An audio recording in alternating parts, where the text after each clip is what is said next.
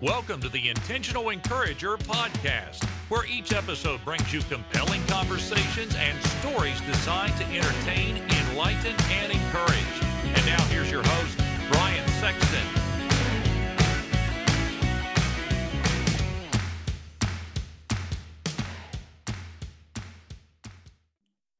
And welcome into the Intentional Encourager podcast. I'm your host, Bryan Sexton. Thank you for joining us again today. And I am so excited to be talking to this guy right here. Not only is he my first namesake, a little different spelling, little different spelling, but he's got a wealth of great information to share with us today and encouragement to share with us. He is a partner in a company called OnPurpose Growth. Now, if there was ever a fit for the Intentional Encourager podcast, talking to a guy whose company's name is On Purpose, it's this guy right here. He's a speaker, he's an author, a trainer, a coach. Is there any more room in your life to do anything else? Bryan McDonald, welcome to the Intentional Encourager podcast. Thanks for having me on, man. And I'm sure I'll find room for something else that my wife will probably ask me not to, but par for the course, right? Well, that's kind of wives for you. It's like, are you doing that?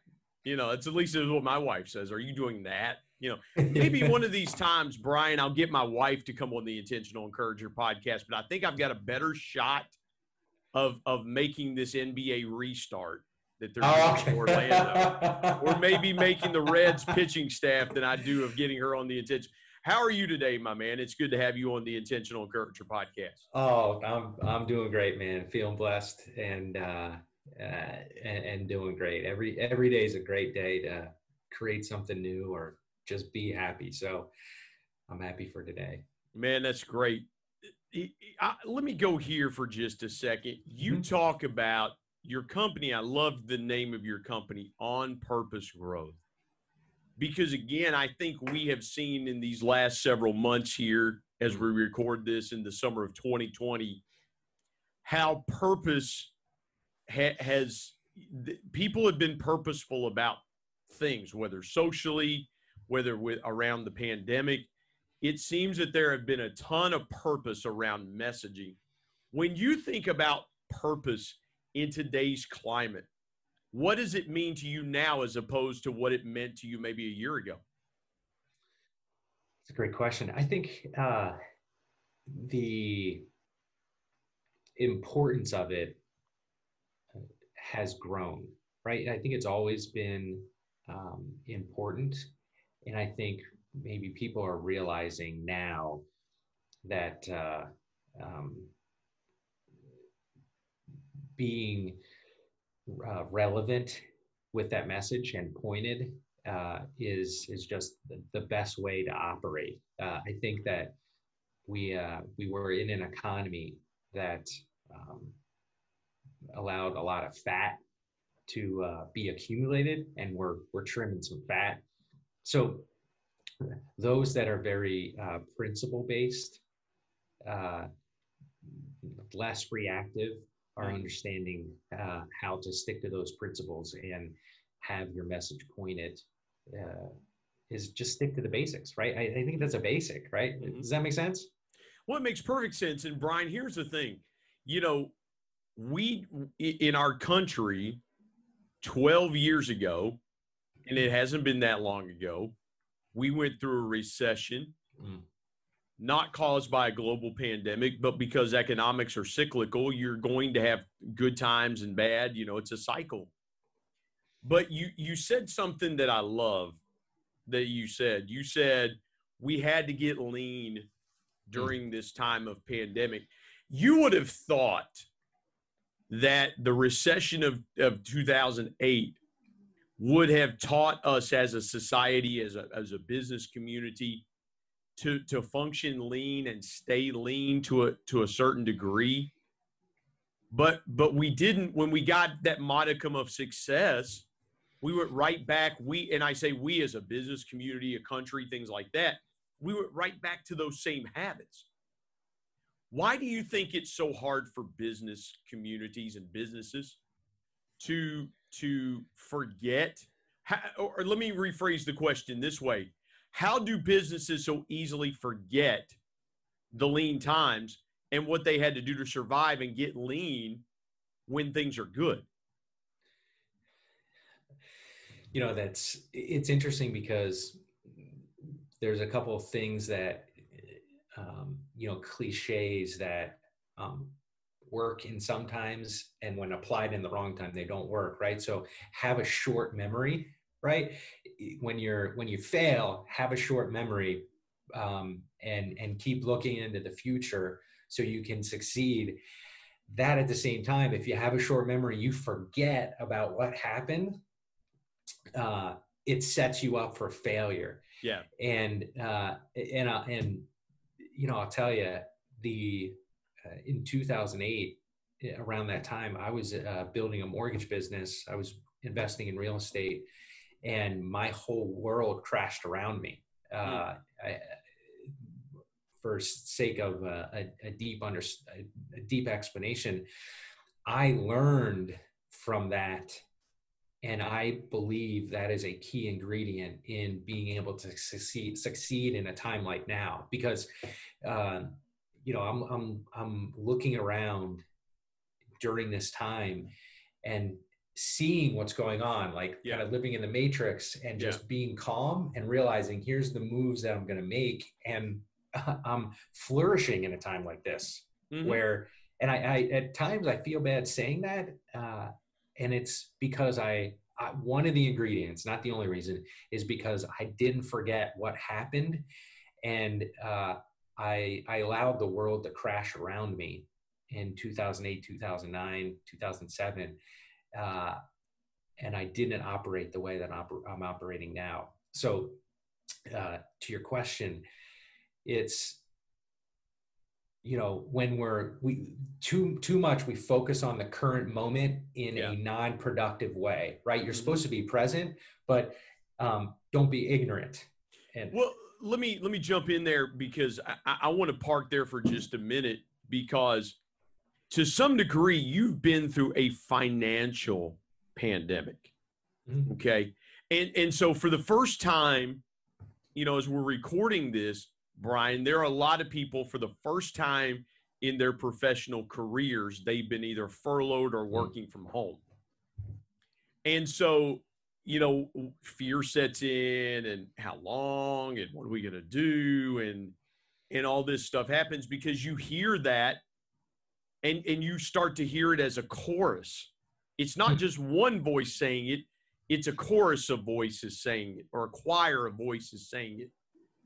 I want you to take me through that time in your life. And I was going to wait till a little bit later to go there, but I'm glad you went there now, because I think it's so good to the congruency and the flow of our conversation. Take me to the first kind of the first realization that you realized you had that moment, like, oh man, this could be really bad. This could be really bad.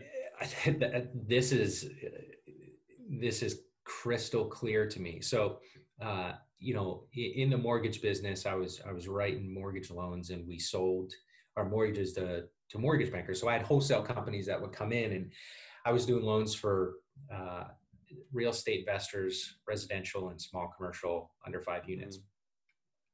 And I had really good relationships with these wholesale reps that would come in. And I started, you were seeing a bunch of stuff on TV about Bear Stearns going out of business, and all this, chaos in the financial markets. And I was getting phone calls from these reps saying, hey, Bryan, I just want to let you know that we're basically telling people that we're writing loans. We're making kind of the facade that, hey, we're doing this.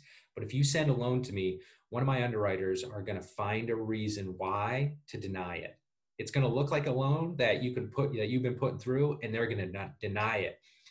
And when I got the second call like that, I realized, like, holy crap, like what's going on?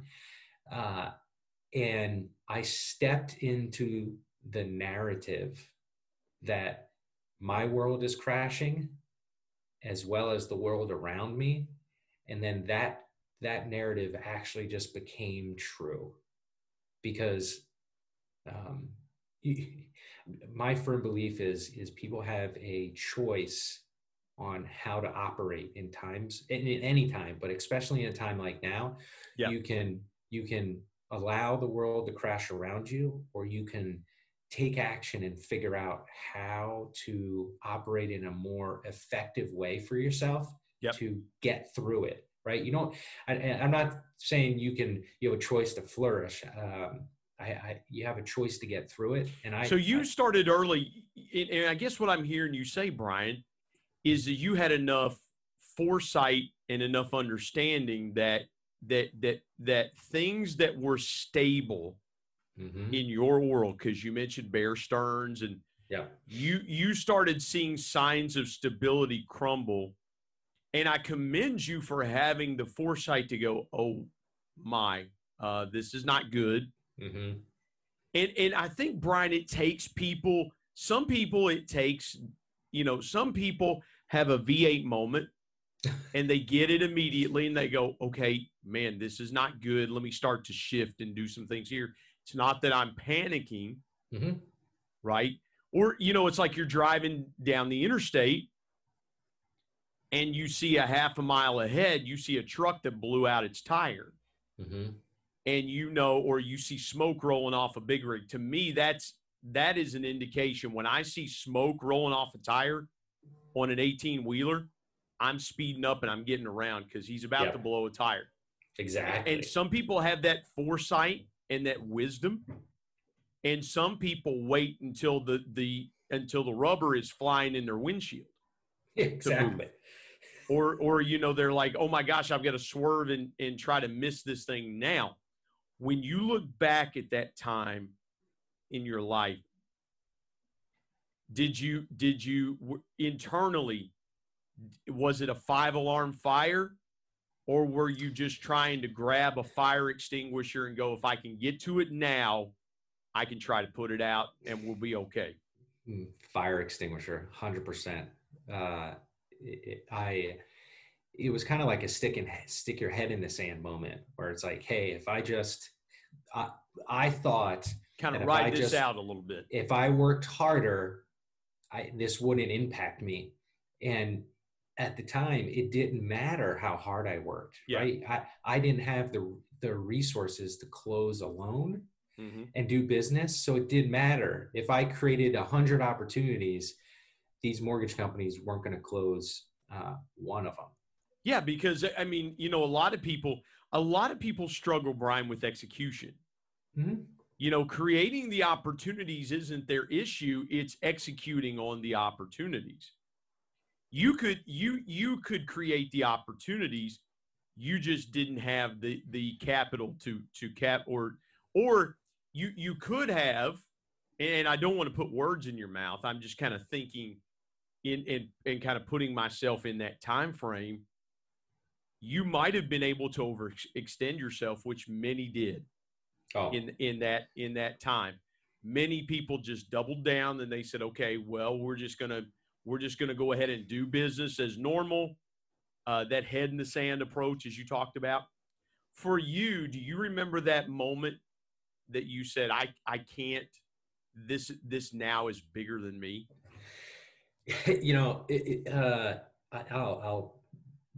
I'll paint some color to this because I think it's important. And something you said is, prior to all this happening, I didn't have the foresight to see that there was something impending coming bad. And I don't mean that I'm not inferring that you can tell the future. What I was saying is, but you can read the tea leaves, right? Yeah. And I was too aggressive in investing in real estate at the time. So it was like a perfect storm. I had just acquired my last couple pieces of real estate before this tanked. And I didn't set the stage for myself financially to be able to support that through a huge crash. So think when we talk about a foresight into this, it's not only when it's happening, it's as you build, making sure that you're not too ambitious. Yeah. To create an environment where it would just completely crash. And once I was in the thick of it, it was just, I had so much going on that it took so much energy to tread water. Wow. That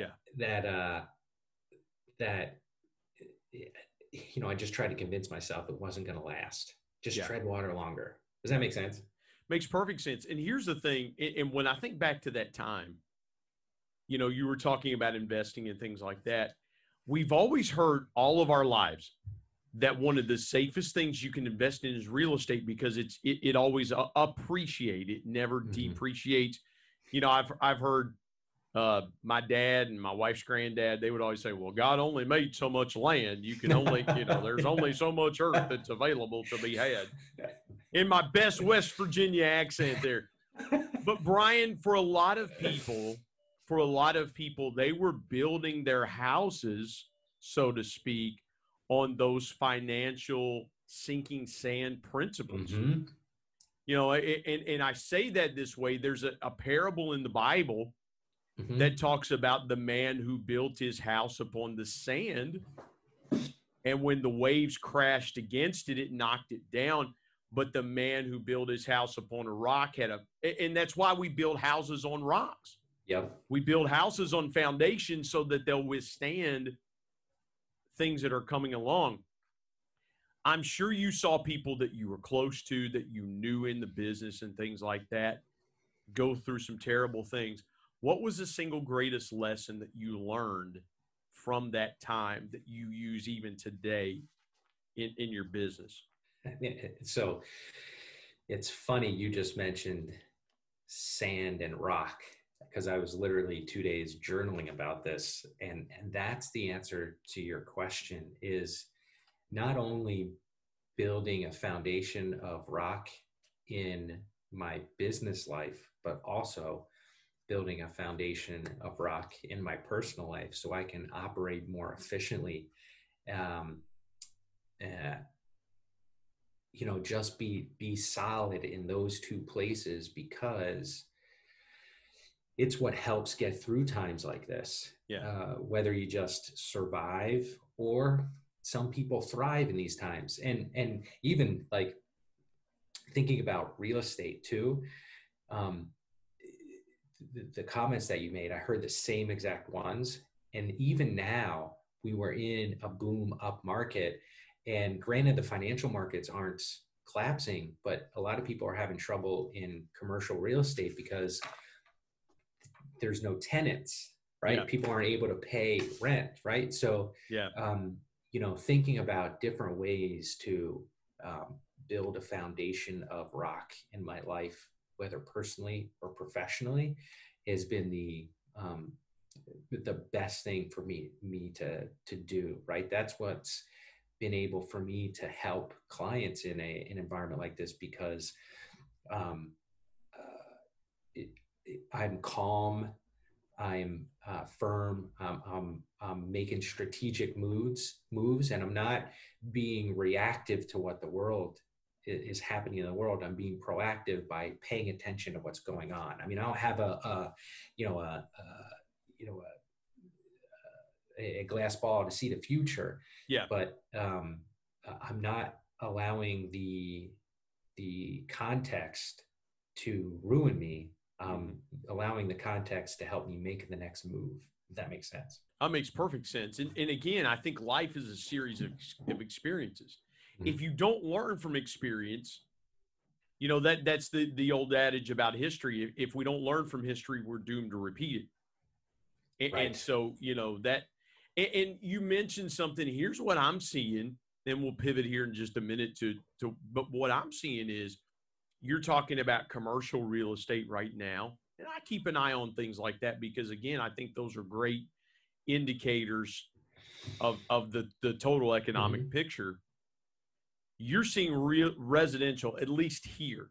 And I live in a state of 1.8 million people, whole state. We're seeing a surge, an uptick, a boom, if you will, in residential real estate. I mean, it is flying off the shelves. Wow. Flying off the shelves. And I've got a personal situation that we're involved in with my wife's grandfather's house. There are more buyers than there is inventory. And so it's an unbelievable thing. The pandemic has done, the thing about it is the pandemic, and I was blown away, Bryan, because again, we're in the midst of a global pandemic. The economy was doing this. Just soaring, surging like a jet, and then just starting to tank. But now you see the NASDAQ just kind of that nose of that plane is coming back up, and it's ticking back up. And so it's a great thing. I want you to take us from point A to point B. And I always ask people, I say, because everybody has a story of how they got to this point in their lives. And so I want you to take us back as far as you want to take us back to how you got from here to there, or from there to here in your life, and what brought you to this place, Bryan. Oh man, I try not to go too long-winded. There's many parts to that story. It's okay, man. You go as you're like, my wife tells me, she's like, when I'm preaching, she's like, you got 15 minutes. Yeah, right. And then you'll, get it all in there. But no, go as deep as you want to go, because I think everybody's stories, and that's the reason for this podcast is somebody has a story that connects to somebody else who has a similar story. And that's where we start building those bridges and building that encouragement. So, man, the floor is yours. Go as deep as you want to go. I appreciate that, Bryan. So, how I got to, where I'm at in life with, a family, a business, even living in Chicago, really starts back, growing up. My parents have been divorced since I was 1. My mom's been married a couple times. We struggle a lot, whether it was, my dad or my mom, and hard work was instilled in me early on. And when I say hard work, I don't mean just working a lot. I mean, putting in an honest day's work and not being lazy. And we consistently struggled, no matter what, right? Dad worked 2 jobs when I was in high school. I worked 30 hours a week when I was in high school. And when I graduated college, I was living in Pennsylvania. My mom was living in the Chicago area, and I moved out here to, start something new, because when I look back, it's like the majority of my friends are just going to be doing the same thing, right? If I come back here in 10 years, I can be doing a majority of the same thing. And I wanted something different for myself. And, I got into sales when I was, right out of college, and it was a corporate job. And I realized this corporate thing, not for my personality. Is that what you wanted to do, was go into sales? Because there are some people that come to that path differently. I know I did. I started out as a journalism major at Marshall. Oh, wow. And so, but I came to it differently. But you intentionally went down that road to go into sales and marketing right out of college, right? Yeah. I mean, I majored in business management and marketing at Penn State, and By the way, you guys ripped off our slogan. I think we had it first. Oh, we are Marshall. I think we had it first. That's another I think if podcast. you watch the movie, We Are Marshall. They were saying it back in 1971, or at least Hollywood thinks we said it, and so we're just gonna own it, man. So there's another story. It was about there's a story on how Penn State got there too that I'll share with you sometime. No, go. Right now. I mean, just go ahead, man. I mean, it was about it was racial. That there was an individual that was Black. And they ran into a situation where the school wanted to stick together, and they said, "Hey, we are, we are Penn State," and it just developed from that. I think what it is no matter what it is, because I've seen the Marshall. Yeah, it's a statement about unity. That's right. Not about like, hey, we're this great football team, right? Well, and Bryan, let me share this, and that's a good point, and I'm glad we're going here for a second, because both schools have gone through some pretty traumatic things. Okay, Marshall's story this year is the 50th anniversary of the plane crash that killed 75 back in 1970. Oh, I didn't realize that. November 14th, yeah. And then just a few years ago, Penn State went through the Jerry Sandusky deal with Joe Paterno, the legendary coach of Penn State, basically having his whole reputation and career tarnished. I mean, there was even a statue of Joe Pa in front of Penn State Stadium, in front of Beaver Stadium. Yep. That came down. And so both schools have had their share of turmoil and things like that. Small communities that the fabric of the community is woven around the university, just as it is in State College, just as it is in Huntington, but went through those traumatic things. When you think back about your time at Penn State and going, growing up in Pennsylvania, going to Penn State, kind of splitting your time between Chicago and that area, what was the one thing about Penn State that just kind of drew you and said, I'm going there? Did you always love Penn State growing up? Yeah.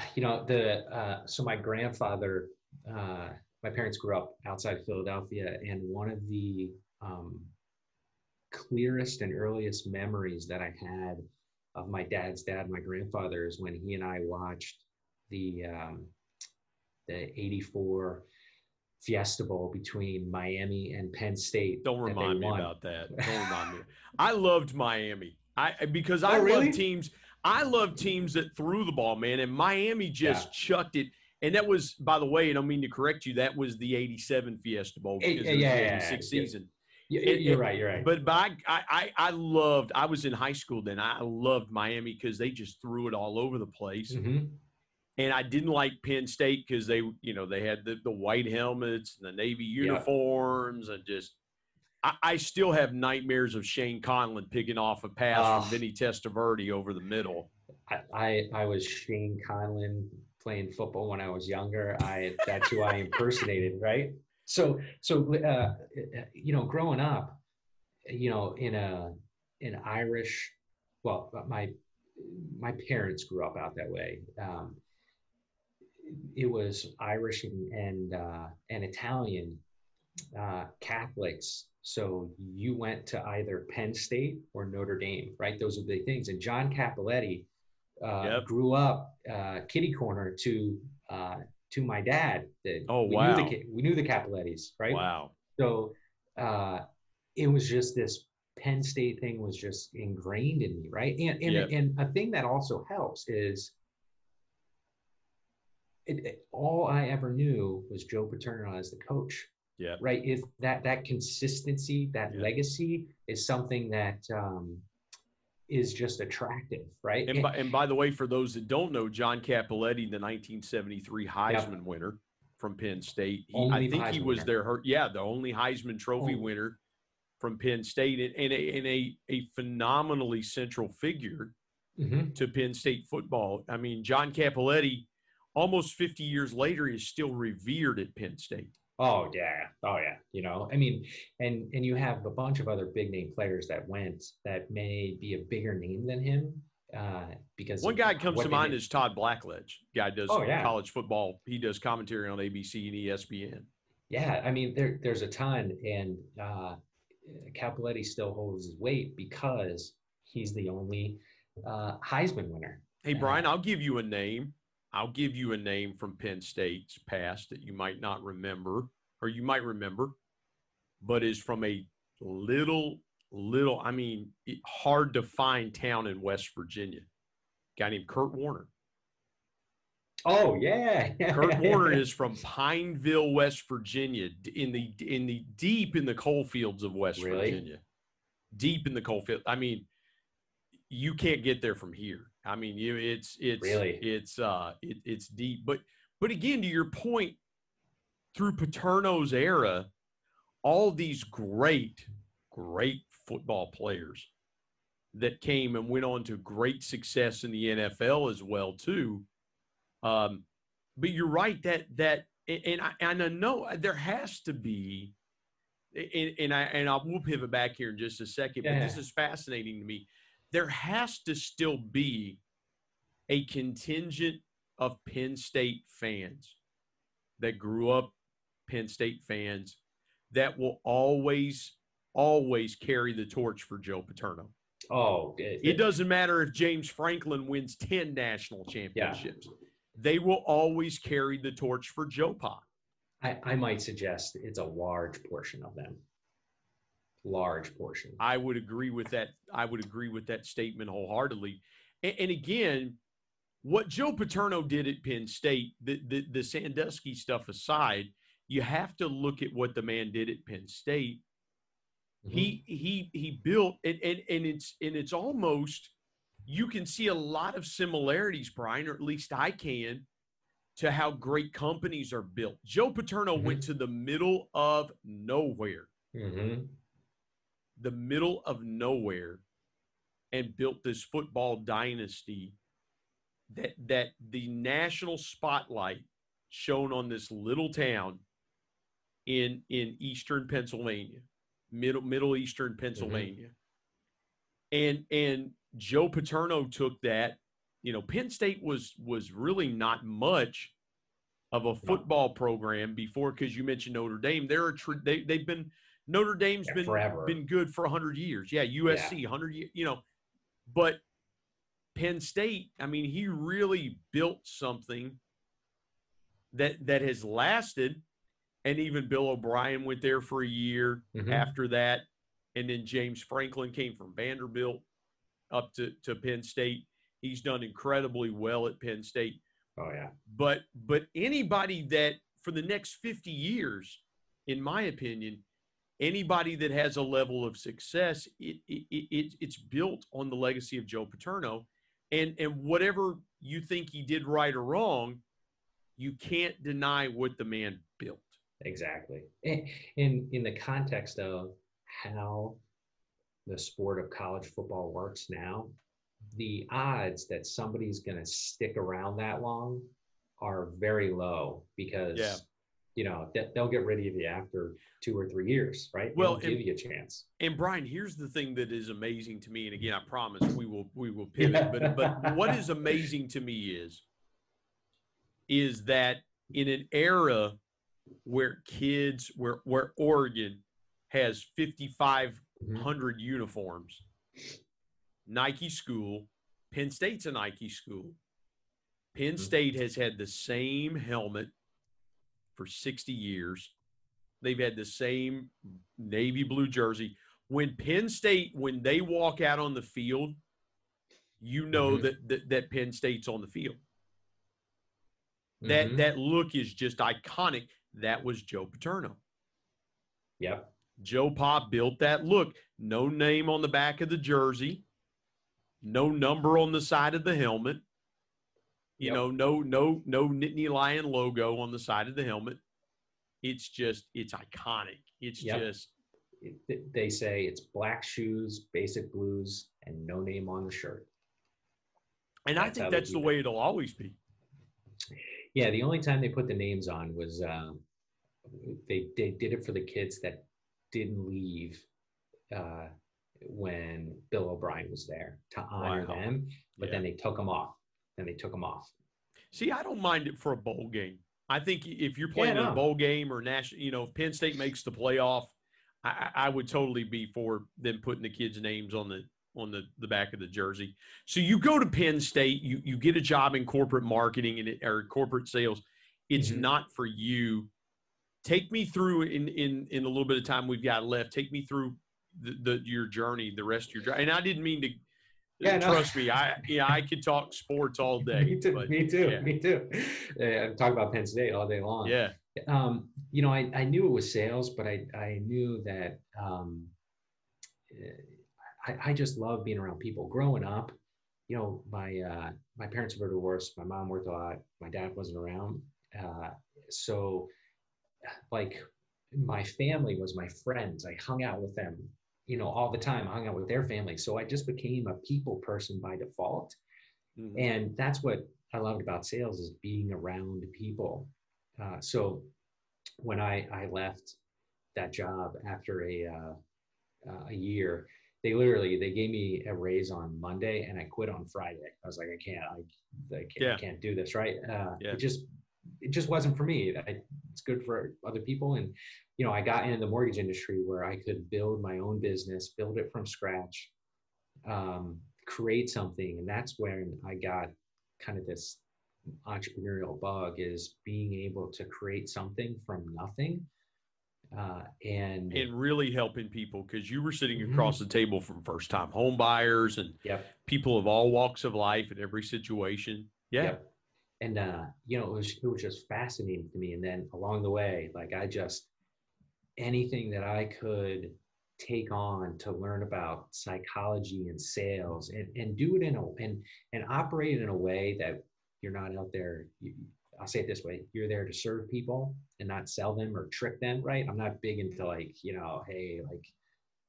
tricking people into buying something. I just not my cup of tea. And it was just fascinating. Yeah. You better buy today, man. The deal's not going to be, Yeah. I honor that when, on a super transactional sale, like I had a guy come to the door the other day trying to sell, or he was selling pest stuff.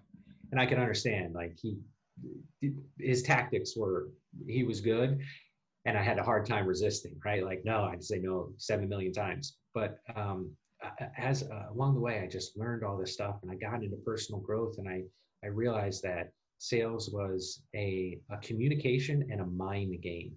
Yep. And if I could master those two, I could actually help a lot of people. And, eventually doing a lot of, moving into insurance and business insurance, I was doing a lot of referral-based business. And all these people, or some people I was referring business to, were always talking about like sales concepts. And we would talk and they would want to pick my brain, like, hey, how do you do that? That's cool how you do that. Or, with the way you position that. And I was doing lunches and breakfasts and coffees and beers. And I just got sick of doing all that, right? Like, I was sick of having lunch with somebody, explaining to them. And eventually somebody asked me, I said, hey, my buddy Eric, he said, hey, I'm leaving the banking world. I'm done being a banker. And I'm really fascinated with investments. And I'm going to an investment firm, a wholesale investment firm. And he's like, can you help me make that transition?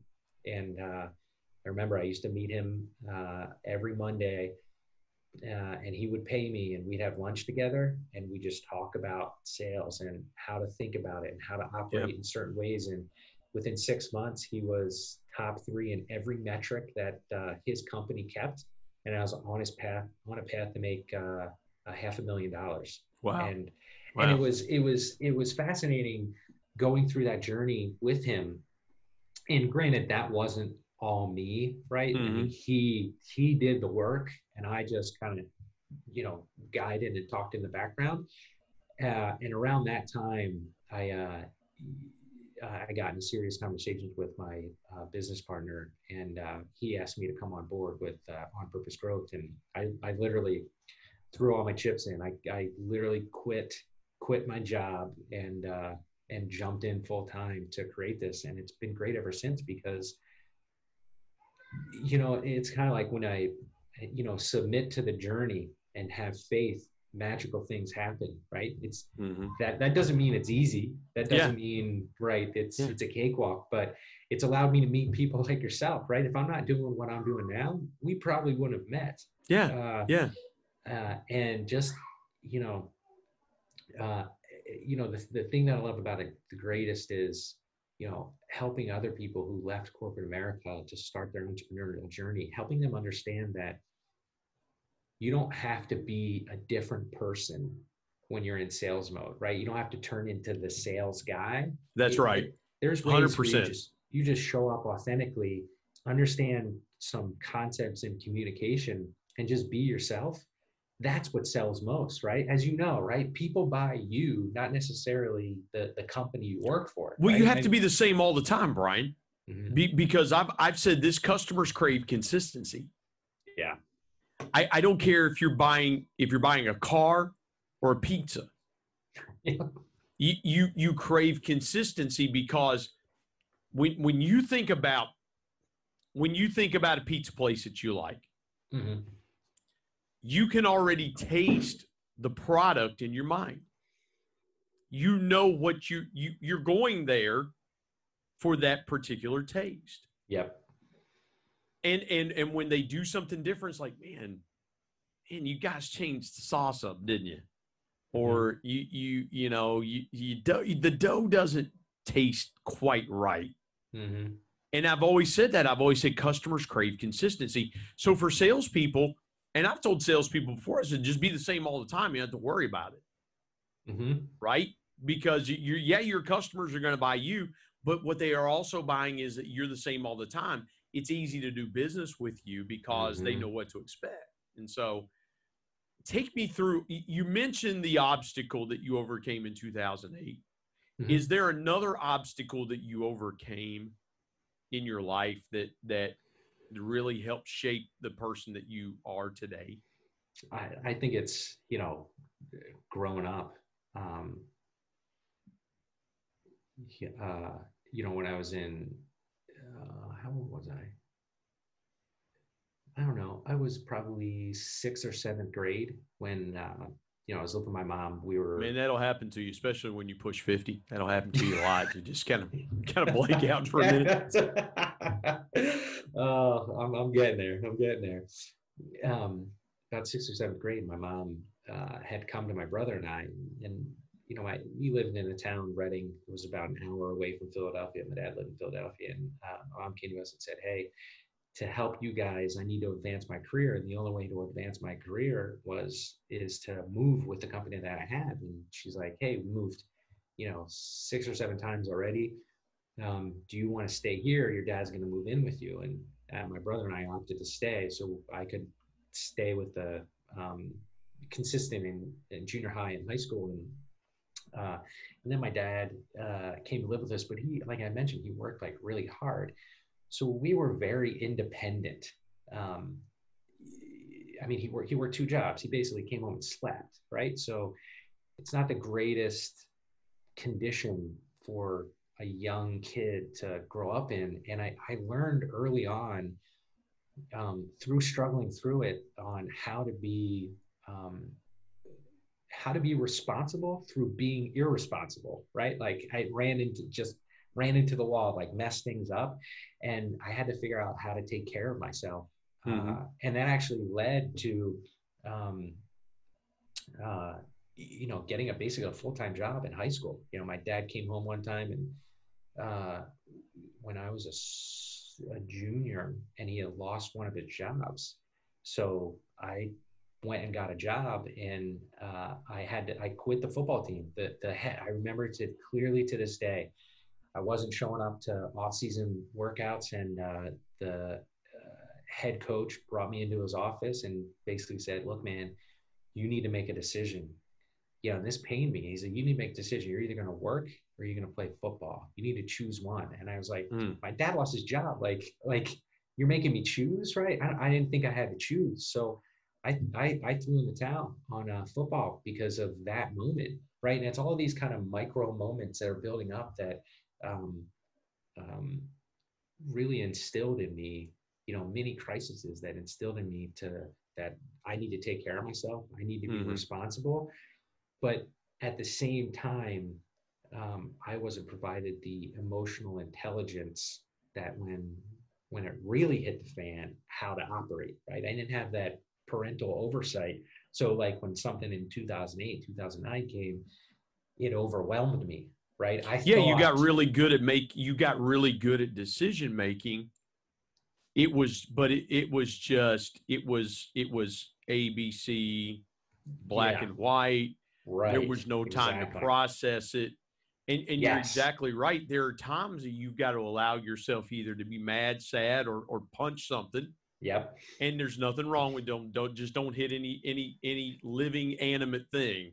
Exactly. Make it all inanimate. Exactly. But coming through those things, Bryan, as we wrap up, man, you've been so great with your time. What's your biggest piece of intentional encouragement for folks? Because somebody listening out there could say, man, I'm going through a mini crisis right now. Or somebody could say, man, these last 4 months, I have just felt like my world's crumbling in around me. Or I really feel like I don't know what to do. Or it could be somebody that is exact opposite pendulum and say, man, things have been great. And it helps them, it just reaffirms something in their lives. What's your biggest piece of intentional encouragement? What you appreciate appreciates. And no matter if it's a good time or a bad time, that's always been a great strategy for me. And it's just popped up recently, right? For me, kind of resurfaced because when the world's crashing in around you, or you take for granted all the good things that are happening, I feel like I get very cloudy minded, where I don't know how to, think right or think clearly or not think through things. And what I've learned through, appreciating things is I see what I actually have. I'm grateful for it. And I can make the proper kind of chess moves in life to continue to get what I want. I may not have, you may not have the right situation or the right resources or the right things in your life. And when you approach it in that way and just start appreciating it, that gets greater. More things show up, right? I think the negativity is what blocks our natural ability to prosper and grow. Mm-hmm. I don't think it replaces it. I think it just blocks it. I think it's always there, right? When you appreciate things, it removes that block, and it can deliver the joy, happiness, fulfillment that you're looking for in life. Man, very well said. Very well said. What a beautiful way to end this podcast. Bryan McDonald, tell people where they can find you and find your resources. You're going to want to get connected to this guy. I promise you. You're going to want to get connected to him. So tell people where they can find you. So our website's onpurposegrowth.com. It's pretty easy, just OnPurpose Growth spelled out. I've also, you can find me on LinkedIn, where you and me, Bryan, we hang out. So linkedin.com/in. I'm not giving you a cell phone number. It's private. No. So my handle on all social media is my last name, first name. So McDonald Bryan, or Bryan with a Y. So if you go to any social media website and put that on the end, you'll see me pop up. Those are pretty and then actually I've got the OnPurpose Growth community on Facebook for entrepreneurs. If people want to find that and join, that's a great place where everybody's hanging out and helping each other. Yeah, that's and encouraging each other too through these times. Bryan McDonald, man, thank you so much for joining me today on the Intentional Encourager podcast. Thank you, man. Virtual high five, man. Yeah, absolutely. All right, brother. Thanks, man. My thanks as always to producer Bryce Sexton and technical advisor Matt Means. And the ultimate thanks goes to the Lord Jesus Christ, who provides intentional encouragement every day through His Word. And until next time, remember, everyone, everywhere, at any time, and any place can be an intentional